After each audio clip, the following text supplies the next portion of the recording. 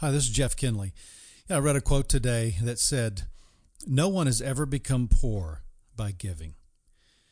And the reason that I do these podcasts is because I wanted to give you something every week that is good for your heart, good for your soul, good for your relationship with God, and wanted to continue to connect with you when I'm not speaking or writing somewhere out there in the world. And so this is my gift to you, and I hope you enjoy these podcasts. I hope that they enrich your life and make you a better human being, and most importantly, a better follower of Jesus Christ. So enjoy this gift to you.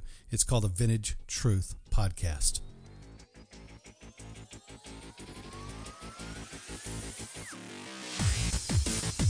It's time for the Vintage Truth Podcast with best-selling author and Bible teacher, Jeff Kinley. Yes, that's right. It is the Vintage Truth Podcast, and I'm your host, Jeff Kinley, and I'm bringing the truth of the Word of God to you, that vintage truth that God has written ages ago, the faith that was once and for all delivered to the saints, and it never changes. And that's the beauty of it, because it's living and active, the Bible says, the Word of God is, and it changes us from the inside out. This podcast today, I'm going to talk about why should anyone want to be a Christian? And really wrapped within that title is another question, is what is the gospel of Jesus Christ? You know, today, the church seems so off course as to what we're communicating out there to the world. You know, there is a PR problem I think the church has with the world today. And if you were just to ask the average person on the street, what is the purpose of the Christian church? Then obviously all these templates and preconceptions and all these experiences that people have had would pop into their minds, and they would begin to spout off all the ways or the things that they believe the church is supposed to be doing in the world. You know, when you ask the question, what is the gospel? The gospel is the mission of the church. We've been called to take the gospel to the world, but what does that actually mean? You know, in our culture today, if you look at a survey of churches, you might get the impression that really the purpose of the church is just to bring social justice to the world. You know, sort of elevate the poor and the impoverished, and got to bring everybody to an equal status, and let's just help people. The church is all about helping people. And that's really kind of it. You know, we're just a help organization. That's all we are. But is there something more to that? You know, other people may say, no, really the purpose of the church today is to bring racial reconciliation into the world and into our country. You know, there's so much division out there between white and black, and to bring also gender equality. You know, we have to become more inclusive about everything. And that's really the purpose, because we're really off course. And not to say that there aren't course corrections that we should make in those areas, because there are in some areas those kinds of injustices. Though I tend to believe that sometimes we overstate that case in order to sell a certain approach that the church is supposed to make to the world. You know, the church is really not supposed to bring racial reconciliation. The gospel does that automatically. You know, when people become Christians, they become reconciled to other people who are also Christians. And so that really kind of takes care of it. It took care of itself in the New Testament. It broke down the walls between Jews and Gentiles, and Greeks and barbarians and Scythians, all these different people. It elevated the status of women naturally because of what happened when Jesus had contact with women. He elevated them. He gave them dignity and worth.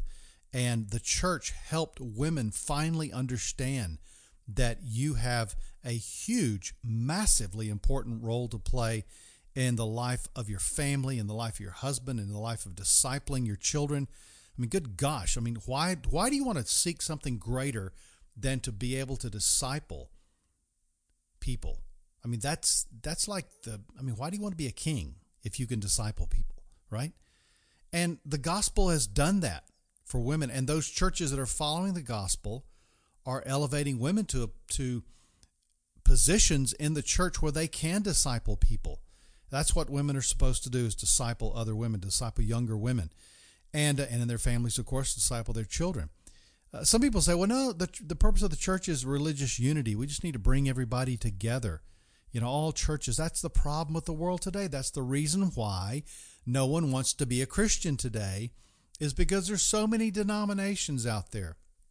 There are just hundreds and hundreds of denominations, and people believe different things. And, you go down the road and you've got, 15 churches, and they're all different. And they all have, not just a different name, but maybe some of them even put what they believe on their little marquee there, just so you'll know that if you don't believe that, don't come, right? Even though right underneath it says all are welcome. And so there's sort of an ironic, message there. But the point is that, some people think, oh, we just need to all be one. Well, is that really the purpose of the church? Is for everybody to look the same, to act the same, and that we all have the exact same way that we approach doing church and that type? Is that really the point, Should we just lay down our doctrines and just say, okay, let's just pick a couple of doctrines and let's just kind of all go with that? Well, there's a big Bible that has a whole lot of doctrine in there that is not up for negotiation or for debate. If you ask some people, what does it mean to be a Christian, or why should anyone want to be a Christian? People say, well, the purpose of the church is to help you have a happy life. And so really the purpose of the gospel is to make you happy. And in the consumer-driven world in which we live, sometimes that's the point. Churches are meeting on Sundays, and guess what? You go and what do? You get fed maybe, or get some coffee, and then you go into the room, whatever that room is called. Some people call it a sanctuary. Some people call it an auditorium. Some people call it the meeting center or the venue, that type of thing. Whatever they call it, they come in there and they get some entertainment. They try to get, there's a person there to try to get them pumped up for the big show. Just like when you go to a sitcom in Hollywood, they have an opening act. Usually it's a comedian that comes on before the show, and his job is to get you ready for the show.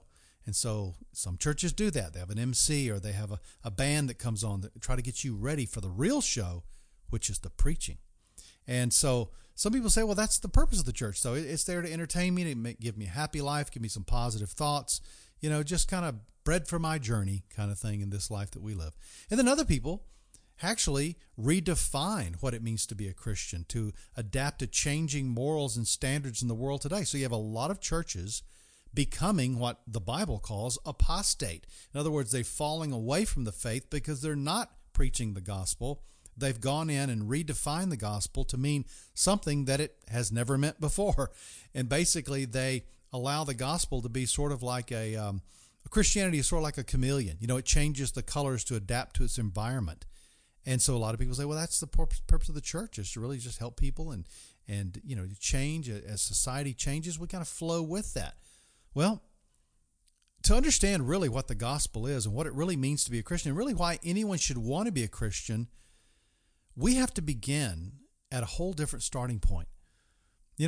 There's a popular gospel tract, back when people used gospel tracts. And it begins by talking about God's love for people. God loves you and has a wonderful plan for your life. Well, guess what? That's actually true. God does love you, and he does have a wonderful plan for your life. But in a post-Christian culture in which we live, in a culture where people are very morally divided, we're polarized when it comes to morality. We are very inclusive when it comes to accepting all kinds of religions and all kinds of philosophies and all kinds of views about where we came from, and if there is a God kind of thing. If you begin telling someone about the gospel by saying that God loves them, their natural first response may very well be, wow, which God are you talking about? Which God loves me? Because if you immediately talk about the God of the Bible, then they may, there are other gods out there. I mean, who's to say your God is the only way? And loves me, what does that mean?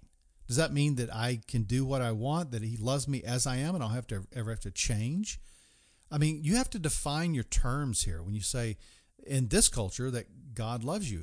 And obviously, some people that you can't even begin quoting Bible verses to them because they don't believe the Bible. So sometimes it requires what some people refer to as pre-evangelism.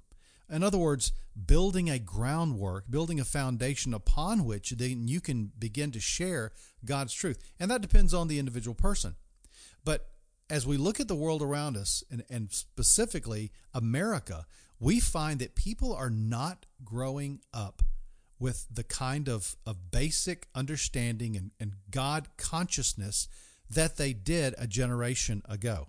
I mean, you've seen the videos where, some news guy or comedian will go interview people in the street corner and they'll say, who was, the 16th president of the United States, or who is our current vice president, or who is J. Edgar Hoover, or what did George Washington do? These people can't answer these questions. They're in college, by the way. They're going to colleges, but they can't answer these basic fundamental questions about history.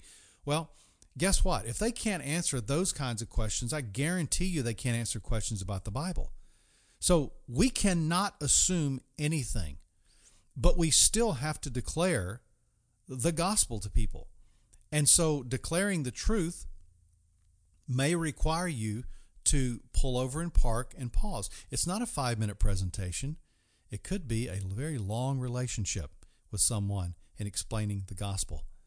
But that being said, how do we explain the gospel? How do we tell people about what it means to be a Christian and why they should even want to be a Christian? Well, to understand the gospel, we don't begin with God's love, but we actually begin with God's righteousness. We declare to people, and for some people, you have to begin by just saying, there is a God, He created the world, and He is righteous. You say, well, righteous, what does that mean? Well, that means that God, in His character, has a standard of holiness, of righteousness, of justice. He is separate from who we are. He's not like us. He is transcendent. He's above us. And He's also holy in the sense that He is not sinful. He does not allow sin to be a part of His character, because it's impossible for God to sin. And so those that He would welcome into His presence also cannot have sin. This is the context of the entire gospel, is the righteousness of God. In fact, in Romans chapter 1, in a verse that people love to quote, but they never keep on reading the very next verse, it says, "For I'm not ashamed of the gospel." Oh, we've heard that one before, right? "For it is the power of God for salvation to everyone who believes, to the Jew first and also to the Greek." And we go, see, the gospel, I'm not ashamed of it. It's the power of God to change everybody, Jews and Greeks. And we just stop right there. And then Paul, the very next word, begins to explain what he just told you. It begins with the word for. For. It's the word that means I'm about to explain this to you. He says, "For in it," in what? In the gospel, "the righteousness of God is revealed from faith to faith, as it is written, but the righteous man shall live by faith." So the very first thing he tells us about this gospel is that it reveals the righteousness of God. So what does that mean? Well, it means that the gospel contains the standard of righteousness of who God is and His character. It's not just His law, although it involves His moral standards, but it's His character alone. We're not judged just against what God has said we should do. We're judged against the very character of God Himself. And so when we say that the gospel begins with the righteousness of God, we say that there is a huge standard up there that is God Himself, and also the moral laws and the commandments that He has given mankind. And so that causes us to go, okay, so where do we measure up against that standard? Well, fortunately for us, the Bible actually tells us where we measure up. The Bible tells us that we, as humanity, have rejected God and His right to be God, and we have offended His righteous character and holiness. In fact, guess what? The very next verse in Romans chapter 1, Paul explains that. He says, "For," that's another "for" of explanation here. He says, "the wrath of God is revealed from heaven against all unrighteousness, and all ungodliness and unrighteousness of men." Who are these men? "Who suppress the truth in unrighteousness." So the point that Paul's making there is that we have been given God's standard of righteousness through knowing that there is this God. And we see from creation, he goes on to say, we see from creation that this God is very powerful, that he is above us, and that the natural tendency is to say, oh, wow, that I need to submit to this great God out there. But what do I know about him? Well, Scripture tells us in the very next verse, verse 19, it says, for that which is known about God is evident within them, for God made it evident to them. So what in the world did God make evident to all mankind? From, some Indian in the jungles of Ecuador to some guy on Wall Street. What do they all know? What do they both know in common? What do we have in common with these people? He says, for since the creation of the world, and by the way, it affirms that God did create the world, and according to this book, it happened in 6 days in Genesis chapters 1 and 2. Anyway, for since the creation of the world, his invisible attributes, because God is spirit, his eternal power, and his divine nature, watch this, have been clearly seen, having been understood through what has been made. So God says to mankind, I gave you creation as a way to say to you, look at who I am. And your response is to go, whoa, I want to know this God. And God says that not one person is going to stand before him and argue that they didn't know he existed. Not one single atheist on planet Earth is going to stand before God and say, well, I didn't know. I just believe that you just didn't exist. No, sorry. Not going to be any atheists before God, obviously. Because it says in that very same verse, he says, so that, with the result that they are without excuse. In other words, every person knows that there is a God. Every person knows that he is a righteous God because of what has been made, his divine power and attributes. And that is something that is just within us. But we've rejected that, the Bible says. In fact, there are three reasons, there are three sources of condemnation that gives God his justification for condemning all mankind. And we find it in the Bible, obviously. In Psalm 51, verse 5, David says, in sin did my mother conceive me. I was born in sin. I'm born a sinner. I'm born inherently sinful. I don't learn to sin. I am a sinner. That's part of my identity and my character. So from conception, really, we're born in this sinful state. We have a sin nature, the Bible says. But it doesn't stop there. We have this active rebellion against God because we serve ourselves. People think that, to be a rebel against God means you get a tattoo of an upside down cross and, you go worship at the Church of Satan or something, or you just, paint your eyes black or something like that. That is not what it means to rebel against God. Rebellion against God looks very pretty on the outside for some people because it's all about themselves. And if a person is basically serving themselves, it is the greatest act of rebellion on planet Earth. And yet that is exactly what we see propagated and taught all across our country, is to serve yourself, believe yourself, love yourself. You're worthy. All these things that we're taught in the world and even in the church today is that it's all about you. It's all about how does it benefit you? What's the benefit for you? The marketing gurus tell us, they say, oh man, you've got to tell people what's in it for them. Well, I guess you do. But the point is that people are serving themselves. And so that doesn't always look, quote unquote, evil, but it is. Because anything other than serving God is ungodliness, unrighteousness, as it says in Romans chapter 1. And so there's this inherent sin problem, there's active rebellion, and then there's also just a passive attitude of just leaving God out of your life. In other words, just saying to God, hey, you go your way, I'll go mine. If I need you, I'll give you a call. And that was kind of my story. I did have a lot of active rebellion, but it was really more of a passive attitude of, I just don't need you, God. I don't need you in my life right now. And that attitude that passive attitude causes us to miss out on what God actually does have for us. And so we begin rejecting who he is. We reject his character, his moral law, and we embrace ourselves. And the Bible says in Romans chapter 1, that leaves us to a darkened mind. And we begin to speculate about all these things about life and morality and meaning and significance and purpose and all these things, relationships. We try to define the world. We try to define society, everything from a darkened mind perspective. And the problem is, not only does that leave us in darkness, but that also leaves us under the death penalty. You say, whoa, death penalty? What are you talking about? Hey, that's exactly what we're going to continue talking about on the next Vintage Truth podcast. I hope you join me on Monday. We're going to tackle this subject. Why would anyone ever want to be a Christian?